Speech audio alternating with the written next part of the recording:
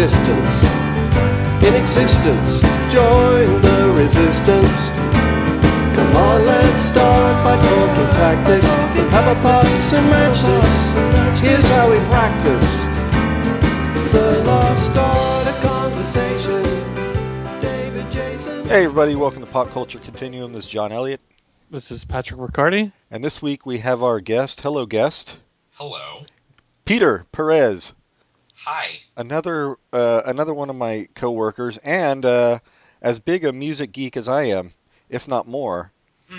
We're definitely on par with each other, I think. I think you were definitely more of an Anglophile, and in the 80s at least, and I was more like American indie underground stuff. That's probably spot on. But I was actually surprised, Peter, because that you picked these two albums, because these are later year Warner Brothers albums from REM, and I had assumed you'd be all about the IRS stuff. But you actually like both these albums? Well, I don't know if I could simply say that I like both. I would say that I liked one of them greatly in the time that it was released, and I'll talk about that more in detail. And then the other one sort of took me aback, and I would say I very unfairly dismissed it in its time. And having revisited it for this conversation, I have a revisionism to talk about. Yeah, that's happened with almost everybody we've talked to on this series, because I've dismissed plenty of their stuff too, and it is interesting going back now and seeing how much better the stuff is than you'd thought originally. Yeah. But okay, so this is something we've been doing with our guests on the REM podcast. What's your history with them? When did you first get into REM? Oh, gosh. I mean, it's sort of interesting because I was lucky in that I grew up out near New York City, and I used to listen to a radio station religiously, WNYU, which is NYU's college radio station, and they always played really great music. It was not eclectic format like Calix here in the Bay Area, but, they really played like punk and hardcore and indie, jangly pop music. So I heard Radio Free Europe in 1981. I guess that's the year it came out. I think that's right. The original single. Yeah. Yeah, and I heard Chronic Town. I remember my friend Ellen buying Chronic Town at Disco Mat, and I liked it. I really liked Radio Free Europe, but I didn't really delve too deeply into the rest of that EP for whatever bizarre reason. I absolutely adore that EP at this point in my life. So, then the album came out, Murmur came out, and, the same friend bought that album, and I didn't, for some reason, I did not like pay close attention to it. I think because I was in the throes of major sort of like new romantic Brit love already. I mean, I was already at that point into Susie and The Cure and Echo and the Bunnymen. Bauhaus, Echo and the Bunnymen. Oh my God! I mean, and I will admit, I liked Duran Duran. I liked a lot of like the new romantic-y stuff, a lot of which is absolute crap in retrospect. So REM was sort of like me, I like dipping into the REM waters pretty lightly initially, and then when oh my God, Reckoning came out. That's the second album, right? Yep. With the Harold Finster painting on it, which is so freaking cool. South Central Rain being the big song, like on, college radio, indie radio. They played it to death, and I was like, oh my God, this is so fucking annoying, like this whiny vocal. Like, it really made me crazy, and I was like, I hate REM. Oh, I can't stand them. Like, I was really, it was like very like black and white back in the day too. Of course. You had your affiliations to certain groups pop culturally. So of course it's like REM are like wimpy and stupid, which is funny because I also like Visage and like Soft Cell. So explain that to me. But I just thought they were kind of like a little too mainstream as far as whatever wasn't really, I don't even know if it really was called indie rock at that time. We called it college rock. I remember. College rock. Yeah. It's totally true. That was really what it was. It was college rock. I mean, it was new wave. I mean, poor REM were lumped into new wave. They were at the sort of in the dying stages of new wave, really still being used as a way to describe music that wasn't like, 3-chord punk rock. Right. So, even though it was influenced by punk in certain ways. Of course. So yeah, REM, I had a weird path with them. And then I'm almost to the end of my path. Then by the time Fables of the Reconstruction came out, or Reconstruction of the Fables, I sort of got them. Like, I was like, wow, they're actually a really interesting band. And I feel like that album, like, jumped their creativity in a huge way. I mean, even though I really do love all the IRS albums, I really went back in a major way to them and really got deeply into them. Because I also liked a lot of stuff that you really loved, John, like the DBs and, some of the, like, jangly American music of its time. Yeah, was yeah. So wonderful. The Bongos, I mean, I loved that group too. Oh, yeah, And- Number with Wings. Yeah, Numbers with Wings. Oh my god, great song. So by the third album, I got them, and then I sort of went backwards. That's strange because I feel like from people we talked to, most people had a problem with Fables, although now it's one of my favorites. Initially when it came out.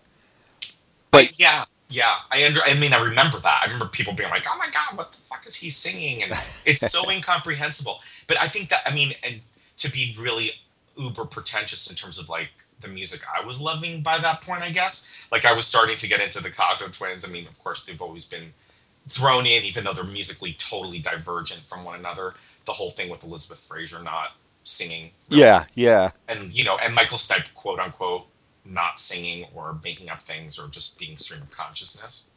So I think that sort of like opaque kind of weirdness, like I was like, wow, I think they're really interesting now. Like, even though the first two albums I think have a lot of those elements, they're still very jangly, cool Birds influenced, beautiful, that's really beautiful pop music.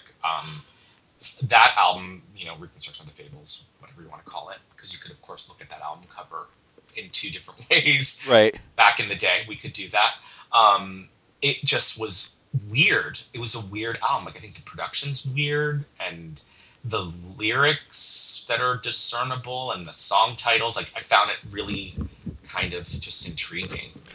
Yeah, well, I think even if you go back to like Murmur or, well, Chronic Town too, but like if you listen to like 9 to 9, there's some Wire and Gang of Four elements going on in there, even that early. I think Murmur and Reckoning are pretty flawless albums at this point. Yeah, definitely.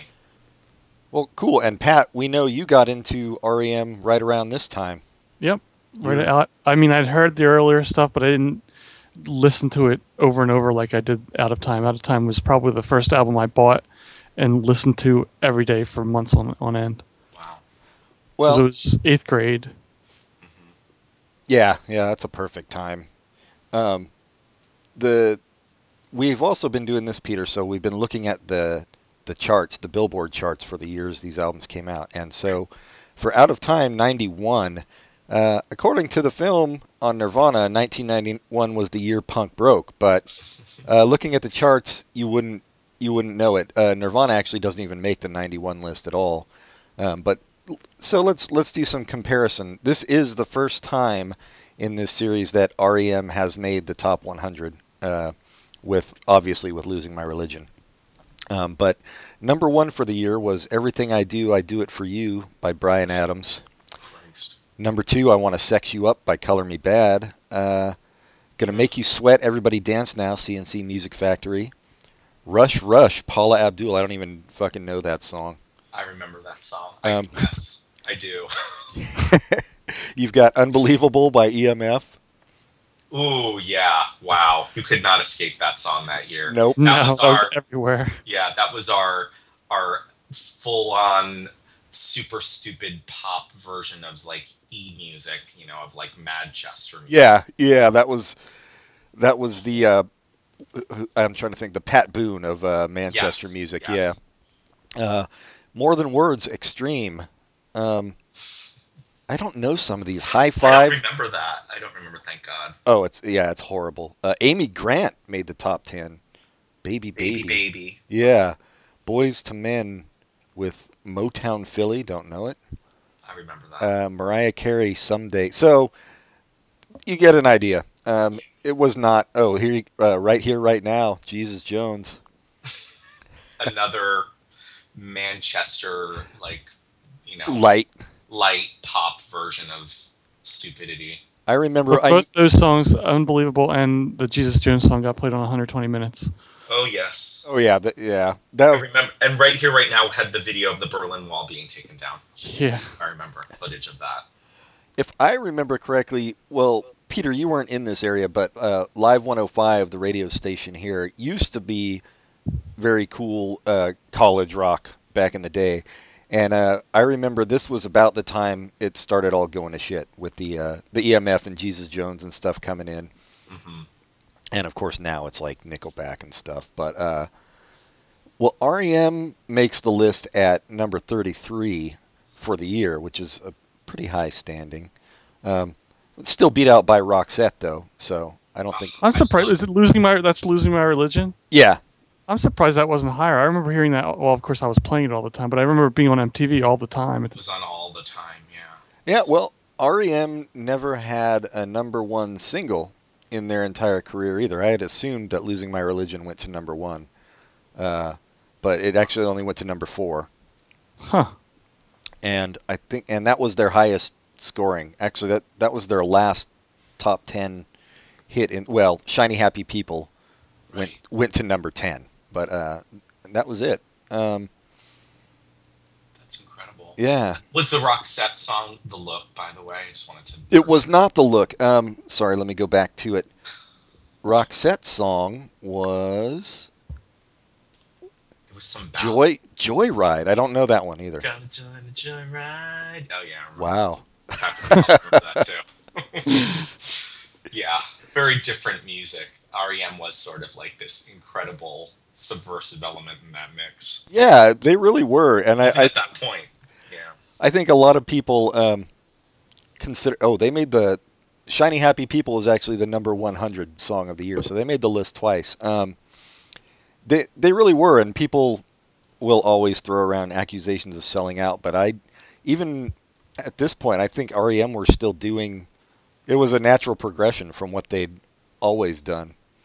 But let's get into Out of Time, because re-listening to it, aside from a couple really stupid pieces of crap, I think it's an even better album than I remember it being. Yeah, it's pretty fabulous. And it's as good as I remember, and I loved it then, so I'm glad it holds up. Yeah, it really. I think it's got to be one of the few albums of the last. Geez, it came out 23 years ago. In that period, one of the few that was a commercial success that's actually good.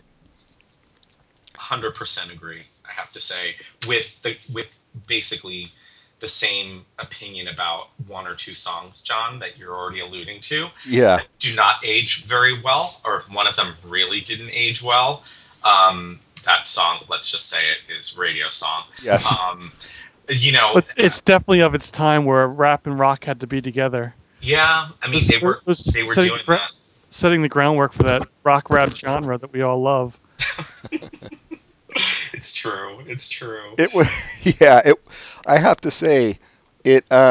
Well, this is the first song we'll be listening to. We're gonna have another guest. They couldn't make it, but we're gonna go with her picks anyway. And this is her pick. And I assume that she was going to talk about exactly how it does not hold up. But when I first heard Radio Song, like when it starts with the world is collapsing around our ears and the music there, I thought, oh, this is really cool. And then it just kind of goes into it goes into the exact wrong place. Like it could have gone in a million different directions, and they picked the worst one.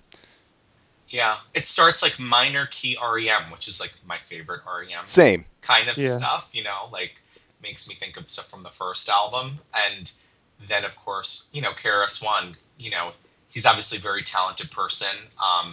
It's totally misguided. It comes off now. Even then it did. I mean, I really remember thinking then it was goofy and like trying too hard to integrate this element into their music, and I was like, oh my god, this is like, I'm embarrassed for them.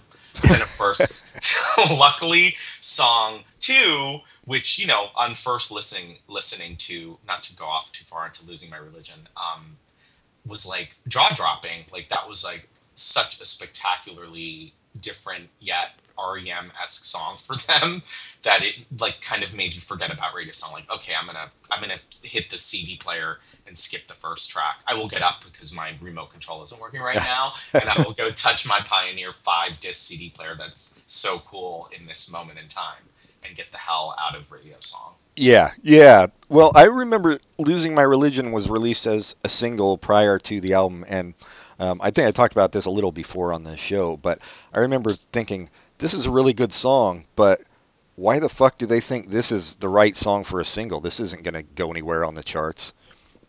And I was completely wrong. But I just remember thinking, because the previous album they'd released Orange Crush as their first single, which I also thought at the time, well, this is a weird one. But I think they've both actually over time held up as good choices. Yeah, I hadn't. The only time I'd listened to Losing My Religion recently was when they had that YouTube version where they changed it to a major key. Have you guys heard that? Oh, yeah. So I hadn't really listened to it for like all the way through for a long time, and I was really happy listening to it. That it really, really holds up. It's an awesome song. It holds up, and yet you don't need to listen to it that often because we've all heard it a billion times. Well, right, yeah. And tell me if you both recall this, because of course this was the glory days of MTV, and I'm actually showing music videos in 120 minutes, and you know, I totally would make my time to go watch a video premiere. Did the video of Losing My Religion premiere at the same time as they released the single? Like I kind of, or before the single, like, you know, officially was for sale? Shit, that is a good question. Let me see if I can find out. The single was released on February 19th, 91. Let me see if they've got their video stuff on here. Music videos. It just gives me the director's name, but doesn't give the exact date. So it's possible. I remember the video premiere. Yeah, it was a big deal. Yeah, because Michael Stipe actually appeared in it. Yeah, and it was all based on Derek Jarman stuff. It was based on Derek Jarman's film Caravaggio, which this was also like one of the big moments, just go off into this corner of the, maybe other people haven't really talked about this, and it has nothing to do with the fact that I am a gay man, where it was very overt that Michael Stipe was starting to kind of be more open about his being a gay man, because it's very homoerotic video, very lightly. And if you go back and see the Derek Jarman film, I mean, it's basically creating live versions of these Caravaggio paintings, which were very homoerotic and very, you know, controversial in their time. But of course, Caravaggio is considered one of the greatest artists of, you know, Western art. Michael was definitely getting into exploring that and showing it off, which was, to me, was like, wow, he has balls. It's a song about like, you know, rejecting religion, and he's throwing in like all this like gay stuff. God, REM have become so interesting. Even more interesting. It was just very shocking. I was very shocked by it. And happy by it. I mean, I'm not a gay man, and I still popped a bee watching that video. Yeah. I have not seen Caravaggio. The only Derek Jarman I've seen is Jubilee. Right. And have you seen what was his last one? Blue? Is that what it was called? I heard that's really good. It's incredible. It's very depressing and incredible. And of course, you know, Jarman did all these wonderful Pet Shop Boys videos. Oh right, yeah, makes sense. Yeah. I think you're right, Pat. That when I listen to Losing My Religion now, more than other songs that are totally played out, I can still it still sounds like it has integrity, and I can appreciate it. And it wasn't written to be played over and over again, but it happened to be played over and over again. Right, as I said, it was just a weird single to pick, and then a weird single for the public to relate to. But similarly, I mean, I don't know if it's actually specifically about religion, but the same thing happened with Dear God from XTC, which is a bizarre song to become a hit in America, especially at that time. Yeah, majorly strange. I'd also say that Losing My Religion is probably the most played song ever in the history of the world that features the mandolin. I would agree. Yeah, it has to be. Yeah. I don't know. The Middle Ages probably had a lot of songs that It's got true. played Green over and over. Sleeves. Green Sleeves, you're right, yeah. But radio song, yeah, I agree with you, Peter. That beginning, just the classic REM sounding melody, and then they go into their version of a funk song, I guess. I wonder Yes. what it sounded like when they didn't have KRS-One on it. Yeah, I was just thinking the same. If there's an edited splice version that removes the KRS-One vocal and sections. Well, even without KRS-One, though, I think that choice of music is not really. It doesn't work for REM. When it gets to the, I got to the show, yo ho ho, that whole kind of. Funny. It is weird too. I think I once heard someone say something that it was like REM's sort of really delayed, lame response, or not response, sort of the influence of Panic from the Smiths, where it's also like, it's a song that is about hating, the kind of dumbed down popular, music that just gets played and that people just consume. I mean, that really, obviously, it's what the song is about. Right. About corporate rock sucks, and pop music programming sucking, and how that was still obviously part of the reality of being a music listener. If you wanted to hear music, you had to listen to the radio to some degree. But anyway, that's maybe probably intellectualizing it. No, I think it's obviously that's what it's about. It's just and I agree with the sentiment. It's just a shame that the song sucks so hard. Yeah. But well, let's play it for people if you don't know the song we're talking about. You can make up your own mind. Here is Radio Song from REM.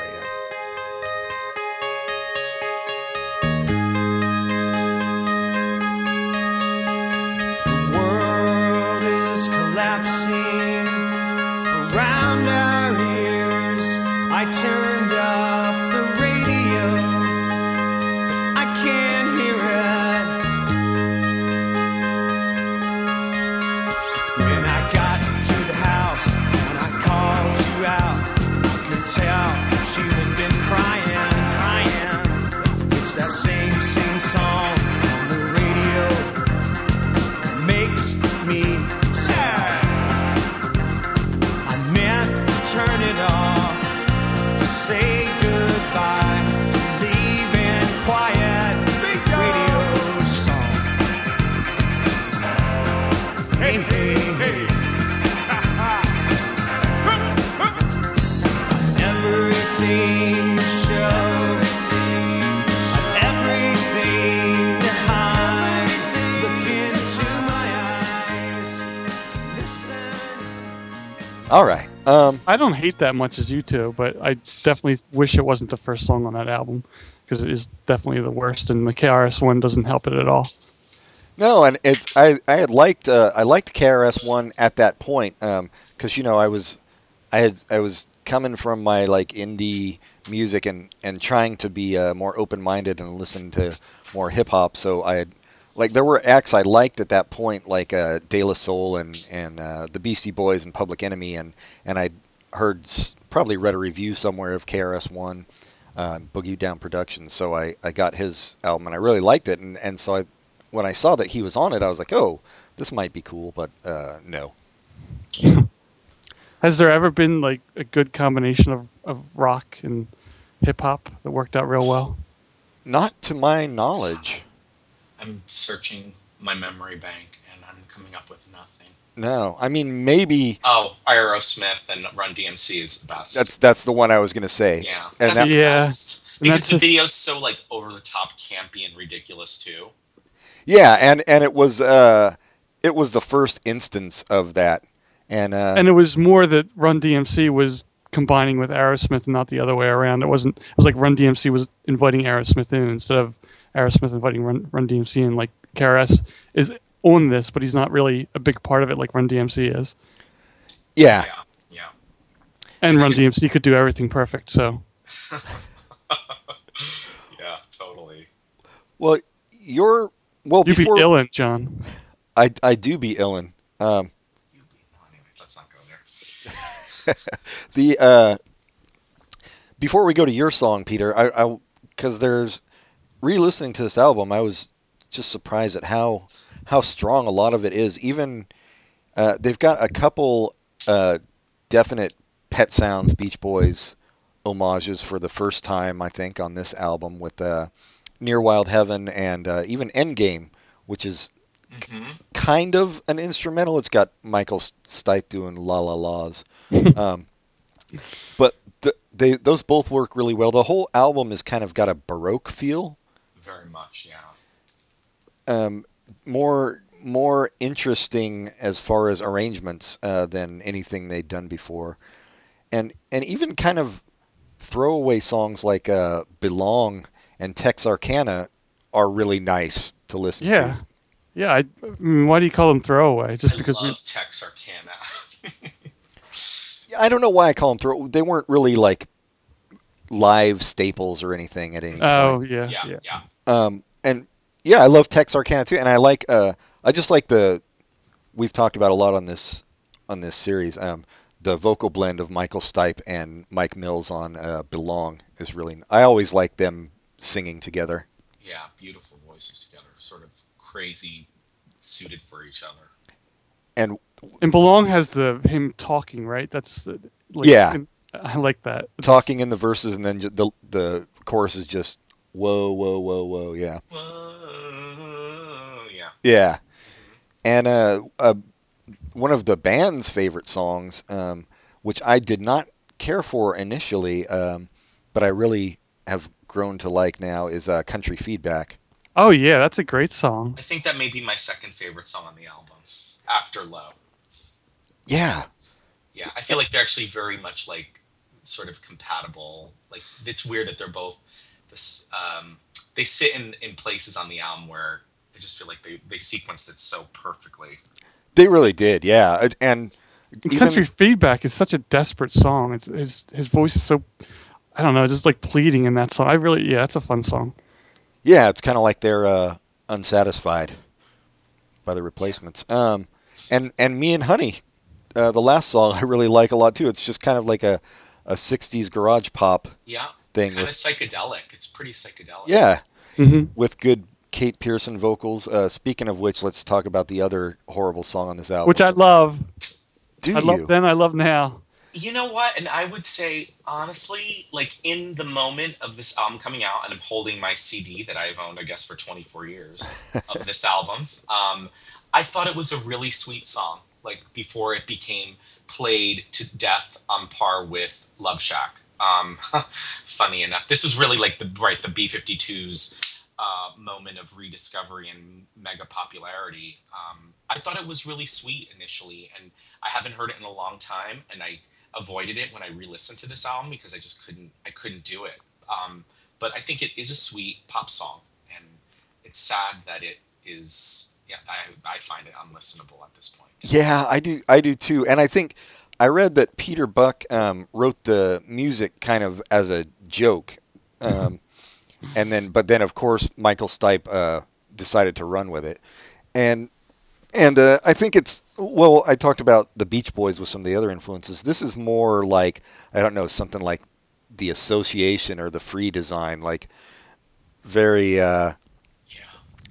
Well, you just can't. It's the lyrics, I think. You can't get it. Maybe musically, if it was something else, I could appreciate it more because it, again, has that kind of Baroque feel and the '60s breezy pop sound. But if I thought even that he was being ironic with it, I might appreciate it more. But I can't. And well, Wikipedia says on an episode of Space Ghost Coast to Coast, Michael Stipe said in reference to the song, "I hate that song."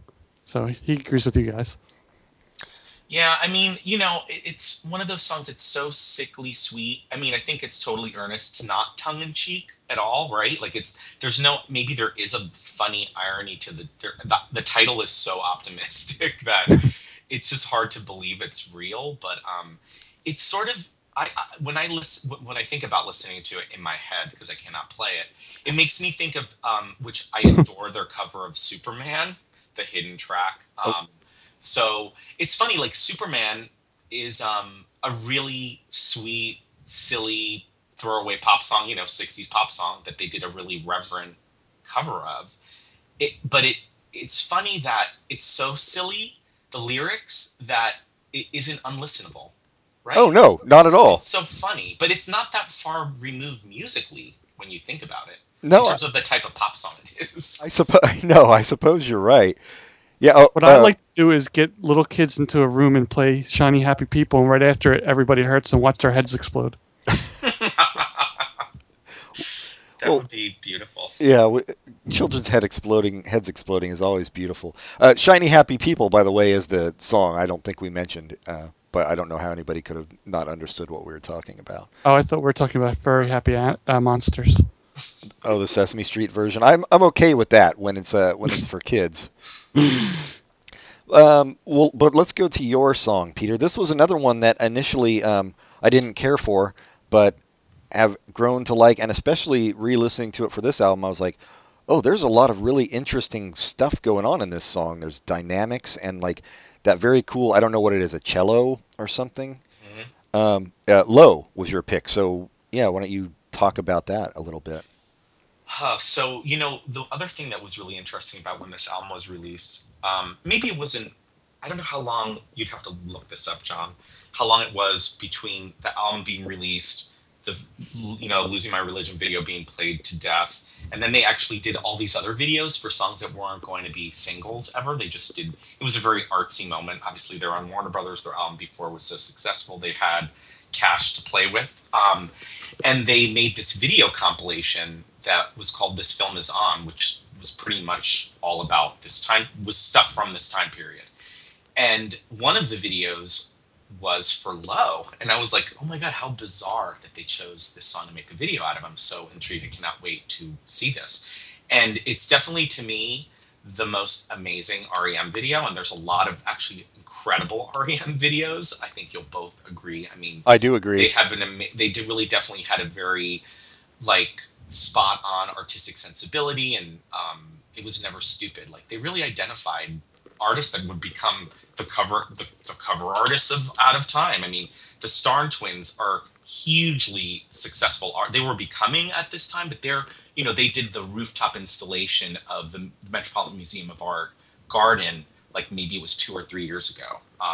They're huge name artists, but the point I'm getting at is Low, before I talk about the song, the video, you need to go watch this video if you have not seen it or you don't remember what it's like. I don't remember it, yeah. It's a really, really gorgeous, weird, bizarre video that is sounds going to sound really cheesy describing it. It's a painting that's in the Museum of Art, Georgia Museum of Art, that is painted by a woman in the late 19th century. It's very much in the style of like French Romantic academic painting.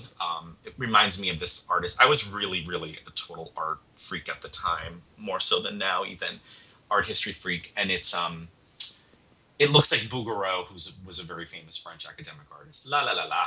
It's a painting that comes to life, and that sounds really cheesy, but it is done so well. And given that, I'm sure they didn't have $1 million budget or even $100,000 budget, I would guess. You need to go look at this video because it sort of is the perfect example of a music video not being stupidly referencing of the song or the song, either way. So of course I was like, oh my god, REM are so fucking cool. Like I can't believe like they're this famous and popular at this point and that they can still do this and pull it off, like, and still be artsy and weird and not linear. Like I thought that was what was so incredible, to think that now like we understand everything Michael's singing, and he's singing really clearly, and the production is like flawless and beautiful. I mean, this album sounds amazing still. And Low, like you said, John, like has all these really intriguing elements, like the organ in it. And I will say that maybe not right in the moment, but over time, that song really started, like, I was like, what does this song remind me of? And it reminds me of my favorite, maybe my favorite one or two, three, one of my favorite two bands in the world, Wire, who, REM covered and, disparagingly covered Strange. It reminds me of two songs from 154 that are both Graham Lewis songs, The Other Window and A Touching Display. Oh, A Touching Display, yeah. I mean, it really reminds me of A Touching Display, and maybe I am totally, again, reading into it. Obviously, we know REM really loved Wire, and they definitely felt that they were an influence, even though that was sometimes hard to discern. But this is the first time that I was like, wow, I really, really hear they got it, yeah. Wire. It was interesting that it finally emerged so far into their successful career. I just love the bizarre words. It's negative. It's just talking shit about like relationships and love, and his vocals are great, and it's just mysterious and weird, and definitely plays into this just bizarre, strange Twin Peaks-ish. It's very film. Again, that's very filmic. Yeah, very cinematic. Yeah, very cinematic. And I feel like it's for sure one of the songs that has held up the strongest. Even though I think overall this album is really outstanding. Yeah, Twin Peaks is a good reference point to Twin Peaks and Wire. That's true. This film was released September 24th, 1991. The album was released in early March, so it was about 6 months after the album was released. 7 months after the Losing My Religion single. As far as that video goes, too, I looked it up, and the guy who directed it was Michael Stipe's art professor at University of Georgia, which is kind of interesting. Oh yeah, I think he did a couple of. He did a bunch of REM stuff. Well, but I like how the low builds up so slowly. It starts with just a guitar and his voice, and then the organ comes on, and but it's not like it's not real fast. It comes on. It takes like a minute for the violins to even come up, and then the song after it's halfway over, it opens up and almost turns into a different song. I like it a lot. Yeah, a lot of dynamics and tour de force build up in this song. Like really, where it comes to towards the end of the song, it's just amazing. Like. Yeah. And lyrically, you brought up the talking shit about love. It kind of reminded me of Anthrax by Gang of Four, where they're talking about you've got the singing, and then underneath you've got, who is it? Was it Hugo who was talking about how love songs are a waste of time to write about these days. And that's what I skipped the part about love. It kind of seems to be making fun of love songs as well. It's true. As a subject. Although, obviously, they continue to use that as a subject. But let's listen to it for people who are not familiar with it. Here's Peter's pick, Low. Low, low, low. You and me, we know about time. We know how things go. They come.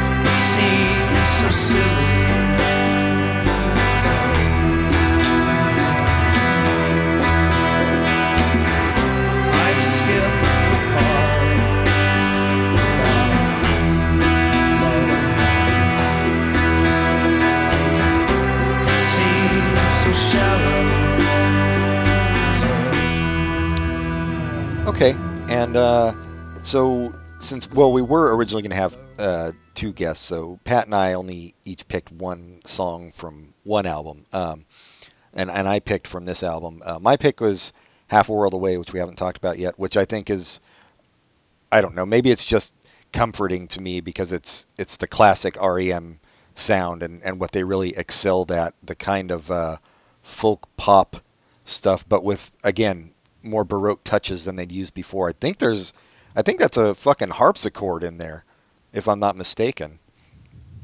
I would say that you're correct. Yeah, but Pat, we talked about it on the Bob Mould episode. The rhythm is kind of that Brasilia crossed with Trenton from Bob Mould's workbook, but this is more catchy and upbeat than that song, and almost like a sea shanty-ish rhythm to it. Yep.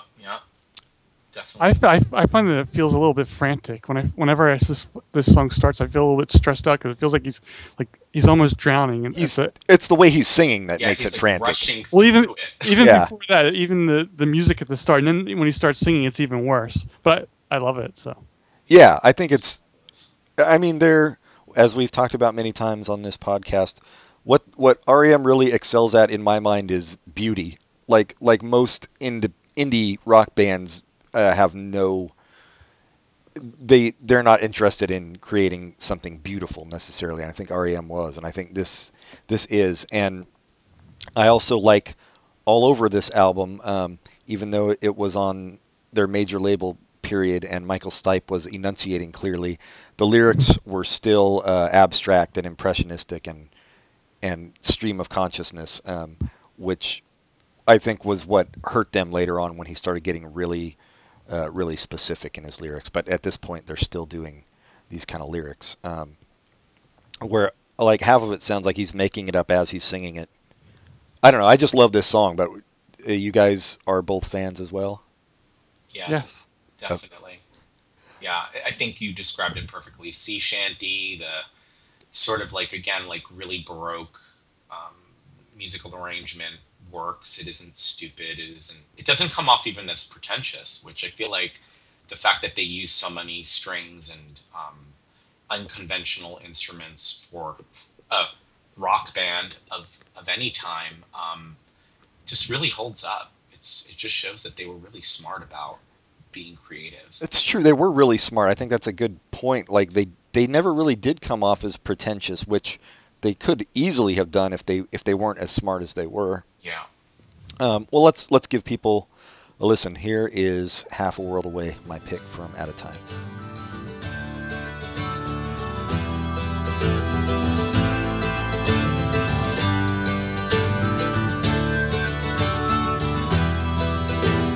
This could be the saddest dusk you've ever seen. Turn to a miracle. I lie. My mind is racing, as it always will. My hands tired, my heart aches. I'm half a world away. Here, my head sworn to go it alone and hold it alone, hold alone and hold it, go it alone, hold it alone, ho ho ho, ho lonely, deep set hollow, half a world away. My shoes are gone, life spent. Had too much to drink. I didn't think of you. All right. Well, when you're sticking shiny happy people onto your album, no one's going to think you're pretentious. That's true. That's very true. They may like think you're selling out, of course, something that was very serious at this moment in time in terms of music fans. Abandoning bands probably more than they do now, because you had to invest money, and you could buy a single, but if you bought an album, it was so much more. Well, obviously now you don't have to even buy an album, you can just stream it on YouTube, Right. You would be like us. Well, yeah, I don't want to foreshadow too much about what we're talking about. Yeah, well, I was very pleasantly surprised re-listening to this. I don't think I listened to this album all the way through in God knows how long, and I was really surprised at how, except for the two obvious exceptions, how great it still is for a major label act that was a number one album. Yeah, it's really true. I mean, it's so funny to look at the CD, and it has really great artwork. It also is very eclectic. It had, a fold out with a number of panels and these illustrations, and another a couple of Star and Twins art images. A kind of stupid photo of REM. It's them in like a very browned field of grass. Field, yeah. Yeah, and they're like, they're wearing black and white. They're cool. Michael Stipe has his arms open. It's really cheesy. But yeah, just even like looking at the CD as an object, I was like, wow, I just remember how happy I was with this album and playing it to death like you did, Patrick. I mean, I played this a lot. I have one funny thing to share about looking at the CD. So pre-internet age, of course, you'd have to mail away to join a fan club or something. And obviously Michael and the band were so political. On the back of this CD, next to the track listing, it says ECO, and there's like a logo for this thing called ECO, ECO, Earth Communications Office. To receive additional information on what you can do for the Earth, send $2 to ECO, Century Park East, Los Angeles. I'm like, I love that there's no contextualization at all. This being on the back cover of their album, which, as we also famously know, they had no working title for the album. They're like, we're out of time for a title, so let's just call it Out of Time, which was, I thought, brilliant too. I never heard that before. Yeah. Well, and it's also although it has nothing to do with them, it was a Rolling Stones song title. Oh, that's right. So maybe going into funny rock history. Yeah. I speaking of the cover, what reminded me of, and I just looked it up, and it actually came out after Out of Time. Achtung Baby, with all the different panels and stuff on the cover. So U2 was definitely trying to be hip with that album, and maybe taking a page from REM's design. I'm glad we didn't get a naked photo of Michael Stipe like we did the Achtung Baby cover. Suppressing. Yeah, no, at least we got him topless in the Pop Song 89 video. That is a fantastic video, by the way. One of their best, yeah. Brilliant. All right, well, you guys want to take a quick break, and then we'll come back and talk about Automatic for the People? Sure. Okay, we'll be right back.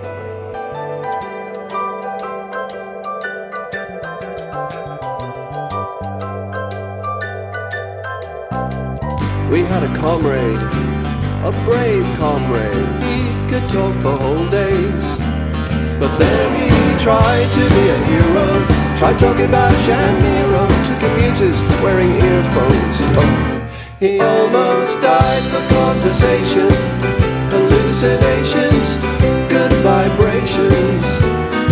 Van Dyke Park's Greyhound racing, steeple chasing, the Reformation, transubstantiation, Bram Stoker's creation, the land of the Thracians, and right back to the start. It's gonna take some time and patience, but all the best things. All right, we're back with Automatic for the People, and I should mention this is our last REM album series. We'll do a wrap up episode after this, but these are the last two REM albums. So we started at the beginning and the end, and we're ending in the middle. Yeah, and Automatic for the People was obviously after Out of Time. This one was going to be huge too, just from coming after that one, and it was Out of Time was a #1 album. Automatic for the People, #2 album, and then surprisingly they had another #1 album with Monster. Even more surprisingly, I think, New Adventures in Hi-Fi was #2, and Up was #3. That is surprising. Jeez. Yeah. I can't believe that. I really can't believe that. I think Out of Time is a better album than Automatic for the People, but I think Automatic for the People has better individual songs. Yeah, I'm interested to hear your take on this album, Peter, after re-listening, because I know you. Again, I think there's at least one song that I think is terrible, but I again was pleasantly surprised listening to this one again. So I'd like to hear your take on it. Yeah, wow. So, Out of Time, huge album, really loved it, given the few faults it has. And again, thinking of MTV era, of how important that was in terms of hearing new music and the videos, and a band that I was now like really interested in terms of the visual side more than ever. I remember when Drive was the first single, if I remember correctly. It was, yeah. Also a really weird choice. I agree. Very down tempo, very weird lyrics referencing David Essex's Rock On. Rock like I was On? like, that Yep. is so fucking cool and bizarre. Rock On is really one of the weirdest songs that was popular in the 70s. So I remember seeing the video, and I thought the video, you know, whatever, it was sort of its moment, showing the crowd surfing, and yeah, the video is really beautiful. I mean, it's very simple, and it was, I thought also like, oh, you know, given the place they're in right now, this is an interesting video. It's black and white. Like, it's not doing anything that would be capitalizing on sort of this, what could be now seen as the sensationalism of the Losing My Religion video. And I thought that was a kind of a great, risky choice. So I remember hearing that. Then the album came out. I thought the album cover art again was really cool and interesting. And I remember bringing home the CD and being very, you know, as we used to do also when we had less distractions, listening it to start to finish. And I was like, okay, Drive is really great. They open up the album with that. Second song, Try Not to Breathe. And I had to pull up the song titles because I couldn't remember a lot of the song titles. I was like, Try Not to Breathe is cool. Sidewinder Sleeps Tonight. Cute. Maybe a little throwaway. And then I got to the fourth song. Yeah. Which is a song called Everybody Hurts. And I was like, holy shit. This is truly, I already know, the sellout song. This is going to be a single. This is going to be really popular. It's going to fucking drive me up the wall if I hear this, like, when I'm shopping at the Gristedes. I lived in New York at the time. If I hear it like in the supermarket, like, I'm gonna absolutely blow my fucking head off. And guess what? I was right. I mean, I knew that this was really like the planted mega hit because, you know, they're also on this record label that gave them millions of dollars to sign. And not to, you know, be totally disrespectful to them. I mean, they're a business that, you know, at this point, this band became a business, and it's not like the worst song. It's not like, well, I would say it's the Hey Jude of REM. Yes. And, I mean, it's, I think, probably the most unlistenable song in their entire catalog. Even more so to me than Shiny Happy People.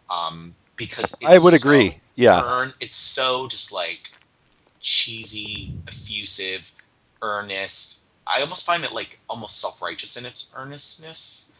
I agree. Lyrics, oh God, I can't stand it. It definitely. I mean, maybe he's singing it from his heart, but it seems somewhat calculated, like you said.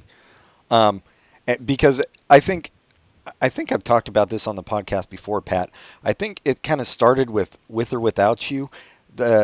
Obviously the hair metal bands had their power ballads, but I think that was the start of the alternative.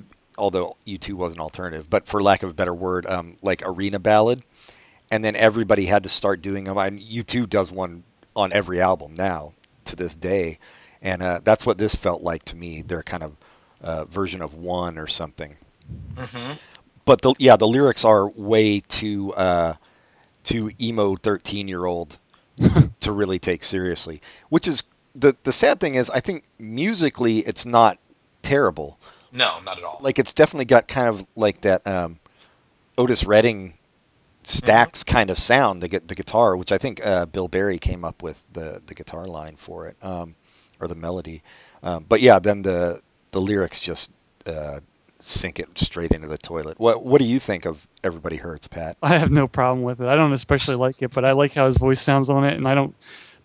The simple 13-year-old lyrics don't bother me. So it's not my least favorite REM song. I don't know what that would be, but it's not that. I think it's not even the teen lyrics so much as Peter said, the calculating.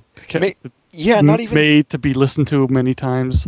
I guess I don't pick up on that so much. Partly that, and partly just the sincerity of lyrics that are kind of trite.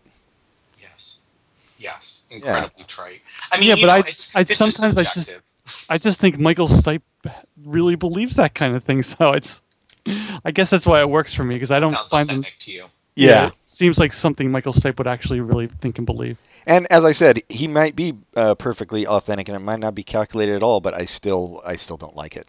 That's It just doesn't work for me. Surprisingly, no top 10 hits from this album. Even Everybody Hurts was number 29. Man on the Moon wasn't a top. I thought Man that on the Moon was at number 30. Drive was higher than both of them at number 28. Really? Wow. Yeah, Man on the Moon was played a lot too. It really was. I was surprised Drive was so high in the U.S. I agreed with you, Peter, when I first heard Drive. I was like, this is another weird choice for a first single. And for a while, it took a while to click. But after I kind of listened to the lyrics, especially, I was like, oh, this is a genius song. This is a song basically about how rock and roll has ceased to function as any form of rebellion. Mm-hmm. I mean, it's very mocking in a way. Hey, kids, rock and roll. Nobody tells you where to go. Like, it's very mocking about the idea that rock music can have that effect anymore in the culture. Not only that, but the lyrics really don't match with the music. It's like the lyrics are a fun 50s doo-wop song or whatever, but the music is so low and depressing. Yeah, it's a great song, and I want to put in a word for John Paul Jones's orchestration on this album too, which I think is excellent throughout. You know, I did not. John Paul Jones from Led Zeppelin, Yes. obviously, is who you're talking about.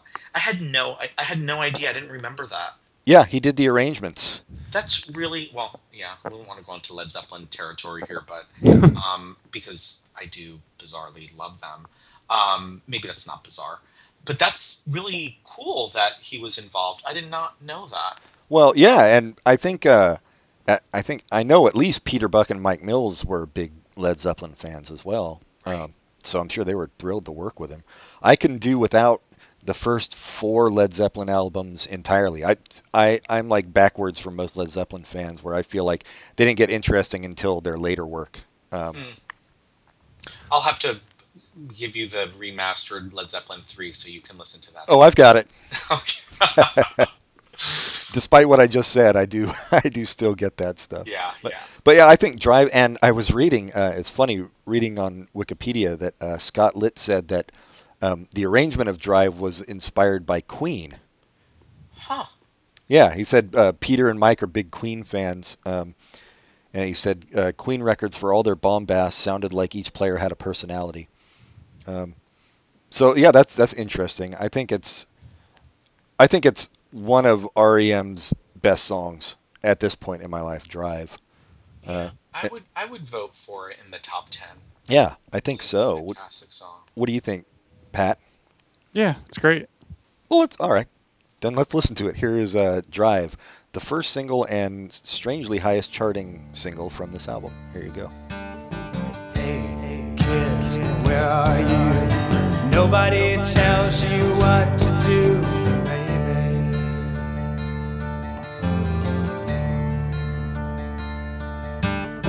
Hey, kids, shake a leg. Maybe you're crazy in the head, baby.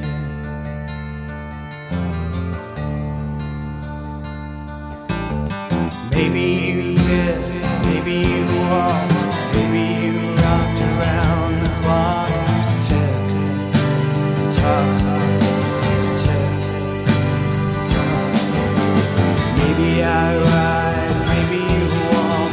Maybe I try to get on, baby.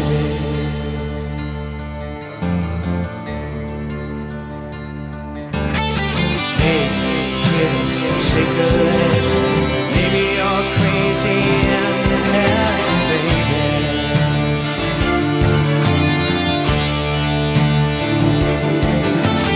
Ollie, Ollie, Ollie, Ollie, Ollie, Ollie, Ollie, and come free, baby.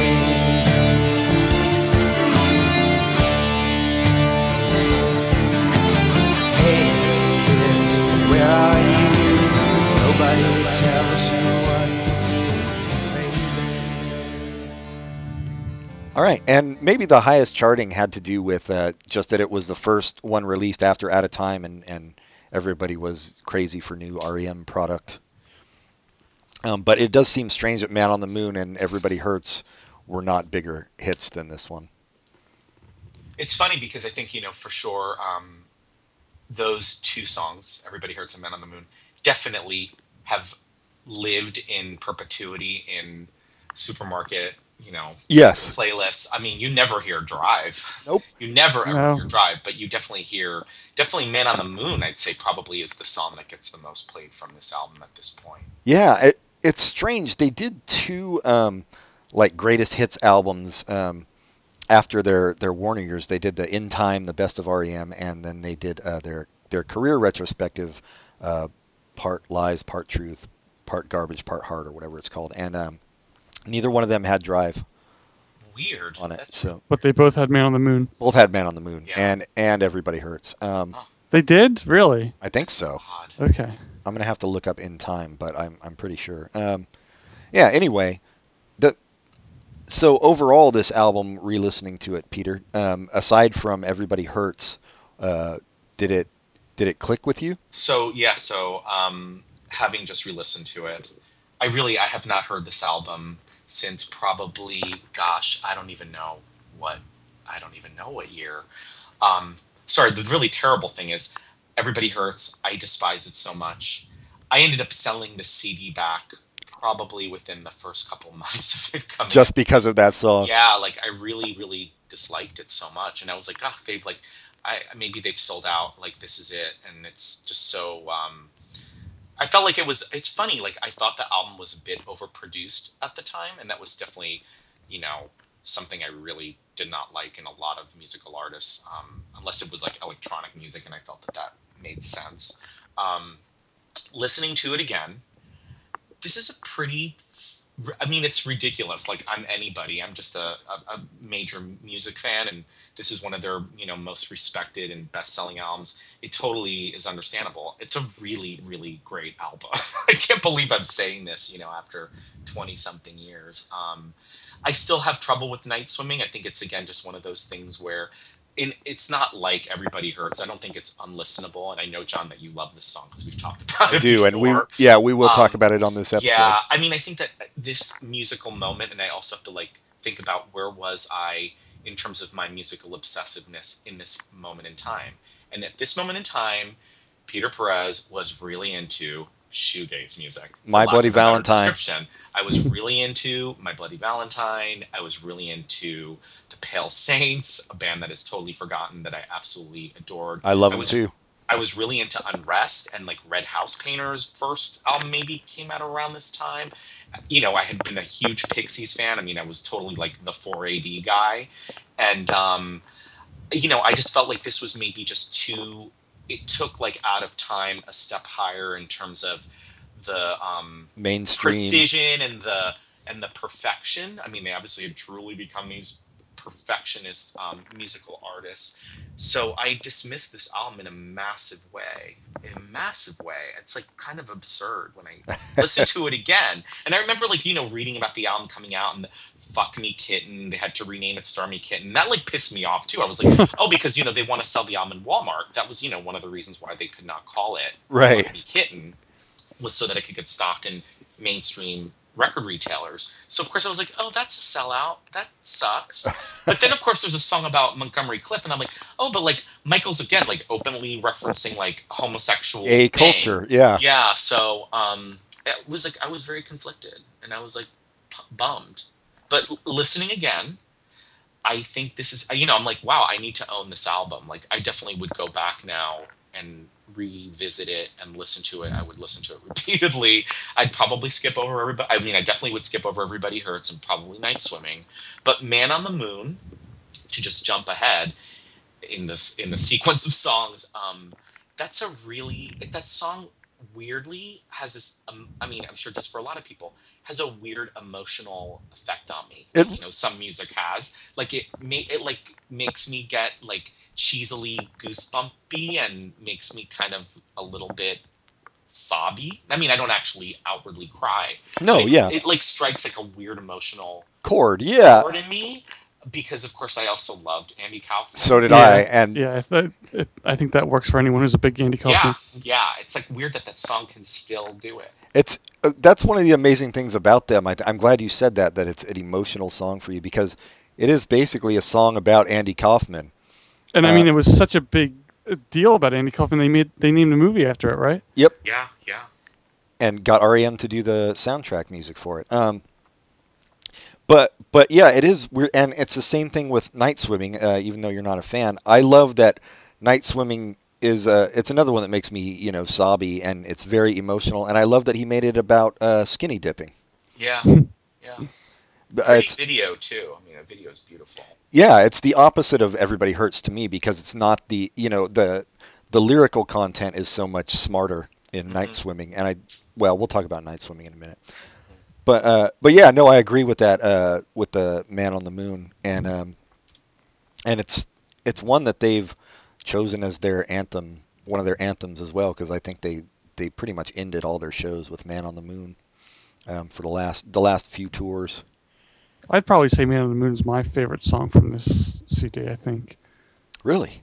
I think so. Well, I really love. I mean, agree. Night Swimming's awesome too. I do like that, but I'm not sure. It'd be one of those two. Go ahead. Sorry. I agree on re-listening. Well, it's funny, Peter, how you change as you get older. Like I was kind of the same way with all the sellout stuff, and like you got to get into Walmart, but then you get older and you realize like it's not an attack on your identity for them to do this stuff. Completely, yeah. And it's funny how you take it personally. Yeah, and people in Middle America should be able to listen to the music as well. I mean, you can be.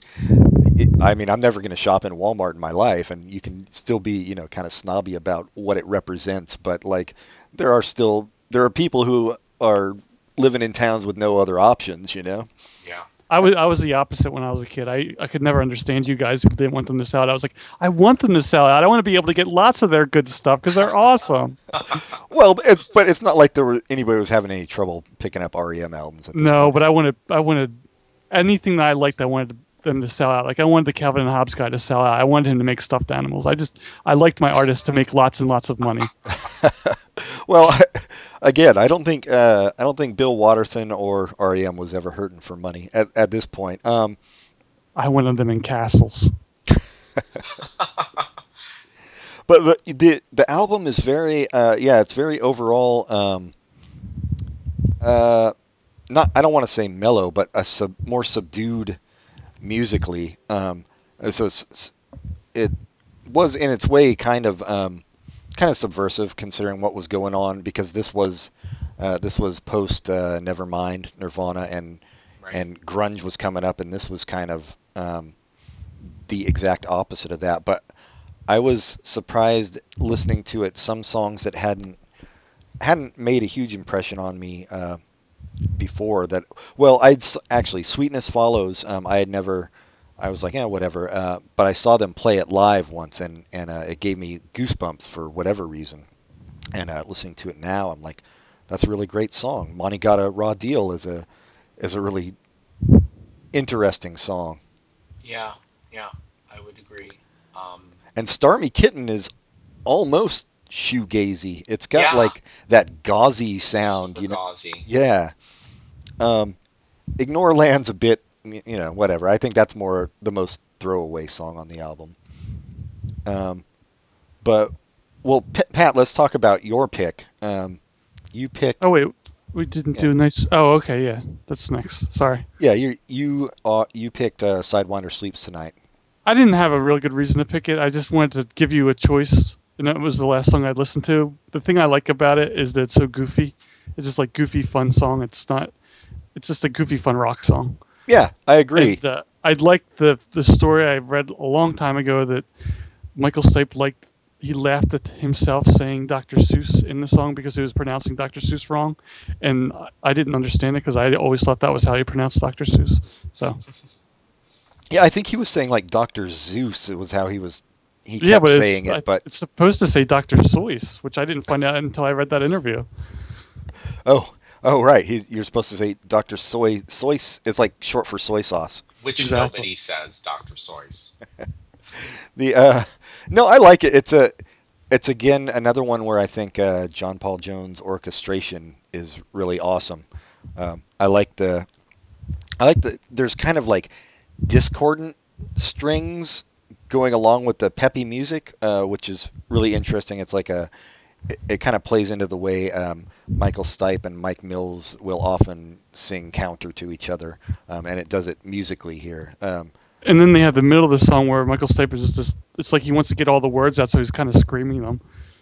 Yeah, and I don't know if it's ever been definitively established what he's saying in the chorus.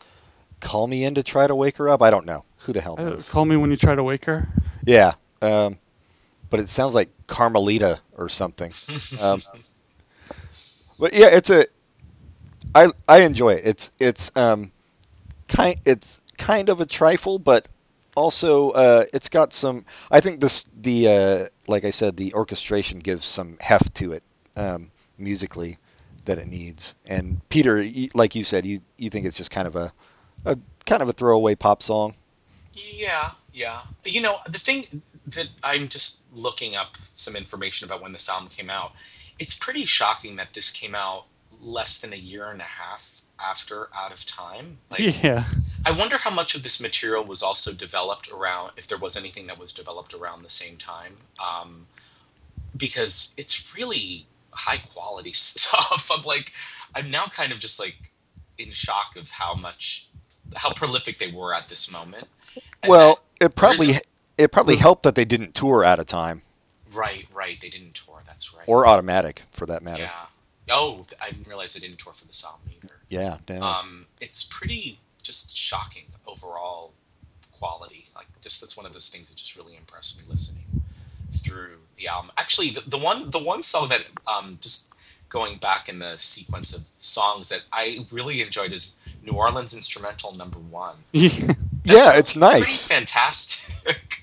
That was also one of those things where you're like, wow, they could do that. Like, they could throw that on there, and the record company was totally fine with it. And maybe there was a discussion around like, oh no, that's just like filler and it's weird, but that they had elevated themselves to such a high status along the lines of U2 at this point, that they could do what they wanted, and it's really great. It is, yeah. It's another one by it. that I skipped when it initially I would listen. But yeah, no, it is really strong. And well, I also wanted to say, you were talking about maybe it was during the break actually, but you were talking about REM covering Wire and giving them some recognition and money from doing that. And the B-side to, I think, Man on the Moon, they covered Robin Hitchcock, which I thought was also nice. They'd also obviously had a long association with him and had played on his albums as well. What Robin Hitchcock song? I don't know that. Arms of Love. Oh, wow. Yeah, not the greatest Robin Hitchcock song, but it's really cool. But at least, yeah, they got him some money for that. All right, well, let's give a listen to your pick, Pat. Here is Sidewinder Sleeps Tonight. Round the corners are like a heartbeat, baby, trying to wake up. But this machine can only swallow money. You can't lay a pants by computer design. But just a lot of stupid signs.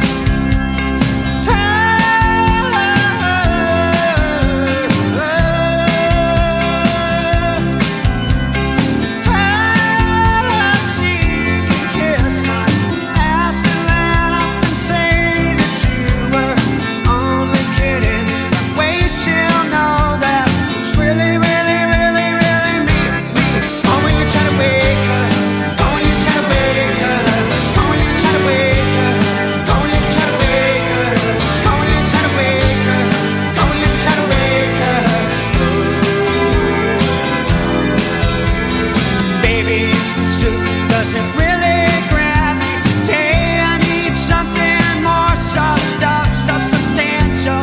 A can of beans or black-eyed peas, some Nescafe and ice, a candy bar, a falling star, or a reading from Dr. Seuss. Come on, you try to wake her. Come on, you try to wake her. Come on, you try to wake her. Come on, you try to wake her. Come on, you try to wake her. Come on, you try to wake her. All right, and well, this was our person who couldn't be here's pick, but it would have been mine if I had picked from the album. And apparently a kind of divisive song, according to Peter. But Night Swimming. I just think it's, again, it's the beauty thing. I think it's a beautiful song, and number 2 to Tonight We Fly by the Divine Comedy in my mind, as far as just beautiful pop songs. And I don't really know what else to say about it. As I already mentioned, it's about skinny dipping, but still able to cause that emotional response in me. Pat, what do you think? Yeah, I love it. I love that it starts with the little orchestra thing, and then just goes into, it's so stark with just a piano and his voice until the end. It's beautiful. It's great. Yeah, got some piccolo or whatever going through there, and pretty strong imagery too. If you just listen to it and close your eyes, you can kind of feel like you're swimming. Yeah, maybe that's just me. And out in the Georgia woods. Yeah.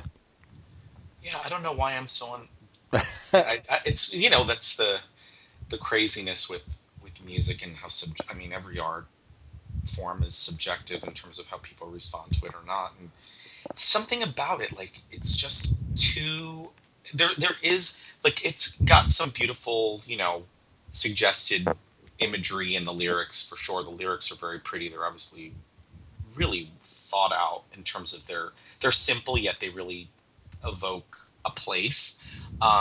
There's just something a little too sweet for me. It's odd, and I like sweet things, and I like happy, but I like non-happy more, or mixed message happy, which is why I think that it isn't anywhere in the realm of Everybody Hurts, but at all. But there's just something that just never really connected with me. There's nothing wrong with that. It's strange to me because it seems kind of a bittersweet song to me. More than straight up happy. But I tried really fucking hard to get into the Grateful Dead. Ugh. And I bought like their first 5 albums or something because I had a friend who was really like, "Oh, you're not getting it," And I listened to him and I was like, "Nope, I get it. I just don't like it." Like. So I thought they were more a live thing. I didn't think you could really get it if you're just listening to recordings. I guess, but I've heard them live too. I mean, it's the same thing with Fish. Yeah. Everybody, I don't know. There's no problem with not liking something. No, totally. Yeah. I think in the overall musical canon of REM to this point, for me, there's very little at this point in my life, now that I've rediscovered Automatic for the People, that I would say I really find repugnant, and I would never want to listen to it. So, yeah, this is just one of those ones that just doesn't really strike a chord for me. It's weird.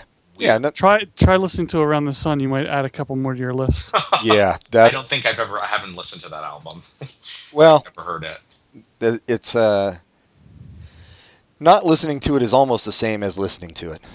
Gosh, now I really want to listen to it. Sounds intriguing. But the problem with Around the Sun is that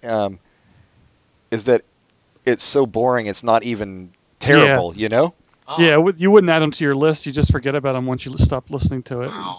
What was I doing? Yeah. It's so odd that they could have gotten to that point. They came back after that. They did much better work. That was definitely a low point. Yeah. Well, I think I'll probably just throw Night Swimming on at the end of the episode and play the whole thing, just to bug Peter. Putting it at the end is very considerate, actually. Thank you. But yeah, for a band at this level that they were at for these 2 albums, this is really overall very strong music. Like, looking at the charts, we didn't even look at 1992. We usually don't, but you should, yeah. Yeah, it's the last REM episode. Why not? End of the Road, Boys to Men. Baby Got Back, of course. Sir Mix-a-Lot. Jump by Criss Cross. Hey, I actually like Jump. That was a great song. Great video too. So that's Christopher Cross? That's Christopher Cross in his later years. He shortened it to Chris. Not a great song or video, Save the Best for Last by Vanessa Williams. Oof. TLC, Baby. Oh, God. Eric Clapton, Tears in Heaven. No comment. Yeah. Is that the song he wrote for the son he threw out the window? Yes. Yeah. Way to exploit your tragedy there, Eric. It's shocking. Yeah. He should be in prison for that anyway. He was never known for being tasteful. No. En Vogue or En Vogue, if you're Francais, My Lovin', You're Never Gonna Get It. Another, you know what? It's a good fucking song. Great I think. song. Yeah. I will give you that. Yeah. Red Hot Chili Peppers, Under the Bridge. Jesus. I can't even. Yeah. Yeah. No, I We can't. could talk either. a half an hour about that. The vitriol. Yeah. Right Said Fred, I'm Too Sexy. Black Pretty or great. White. I'm Too Sexy was then. I thought that was earlier. 92. 90. Maybe it came out in 91 and didn't chart until I don't remember. Michael Jackson, Black or White. Achy Breaky Heart. About what you'd expect. Ooh, Guns N' Roses, November Rain. Ugh. So Nirvana did make the list this year, as did U2 twice with Mysterious Ways and One. Nirvana came in at number 32 for the year. But yeah, so I think just even in the general musical climate of hit albums, this stands out. Nirvana, obviously another one from that time that still holds up and had some actual musical integrity, but I prefer R.E.M. to be honest. Yeah. Yeah. Well, I guess we're done. I didn't mention to you, Peter. We usually do. Well, we haven't been doing it for these REM episodes, but we usually do some kind of recommendation, some kind of pop culture recommendation. Mm-hmm. So if you've got anything, could be old or new, that you've enjoyed recently that you want to share, let us know. Yes, let me think really quickly. Gosh, what have I been enjoying? I mean, it's not going to come as a surprise, John, since we talk a lot about music here and there. Just an album that I've been really holding on to and really going back to so far this year. And I have to say, this year compared to last year, I'm not feeling like there's been as many amazing releases as I thought there was in 2013. Nope, I agree. It's really not been as strong. But the one album that I've really been loving deeply is the Wild Beasts album. Oh, yeah. I just think that it's a grower. I mean, I think that it's a band that I've really liked since their first album, and they've changed and evolved a lot. But just a band that really, kind of takes the best elements of sort of experimental pop music. You could probably think of big band like our Radiohead as being an influence on them, probably, I'm sure. But, incorporating electronic music more, electronic elements into their music more over time without it completely quashing what they were like all about from the start, which is like kind of Baroque, weird, histrionic, very kind of flamboyant music. But I feel like they've tempered that in a, not like to kill it off, but they still have that, but without it being maybe as abrasive as it was in the beginning. It's a really beautiful album. Definitely. Yeah, I agree. On my best of mixes, I put 2 of the songs from that album on there. Yeah. On those, so yeah, that's a good one. Pat, do you have anything, or you want to not do a recommendation for this? I don't have anything. I'm fine with. We had a tradition of not doing it for these, so I'm fine with that. Okay, yeah, good. Then I don't have to come up with anything either. Brilliant.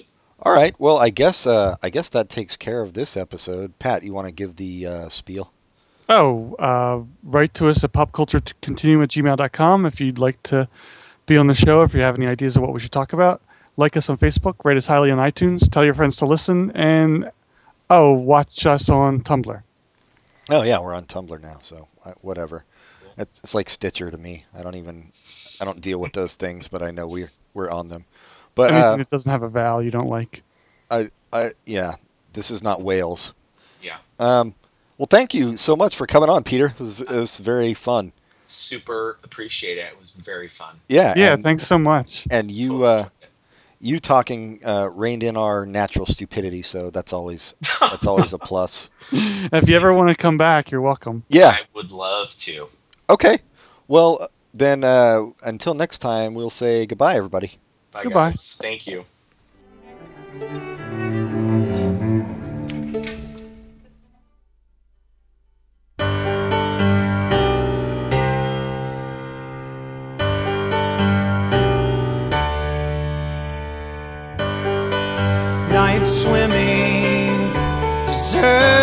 quiet night.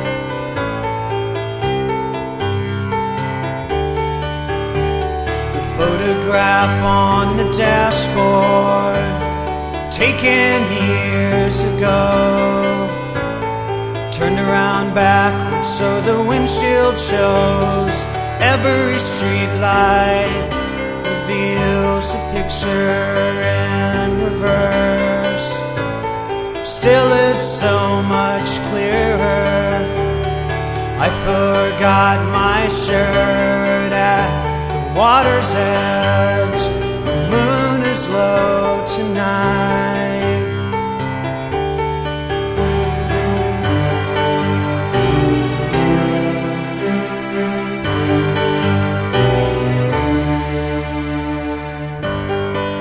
Night swimming deserves a quiet night. I'm not sure all these people understand. It's not like years ago, the fear of getting caught, of recklessness in water. They cannot see me naked. They go away, replaced by everyday night swimming, remembering that night. September's coming soon. I'm pining for the moon. And what if there were two side by side in orbit around the fairest sun?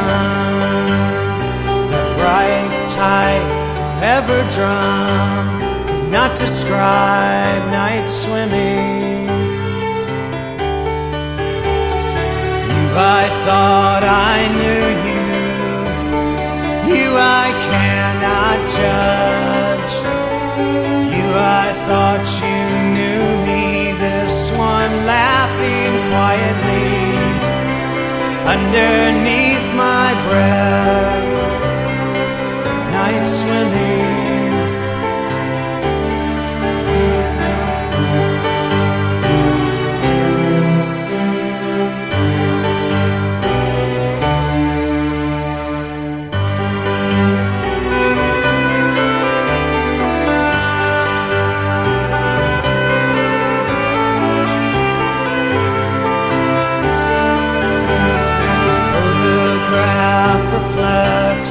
Every street light a reminder. Night swimming deserves a quiet night.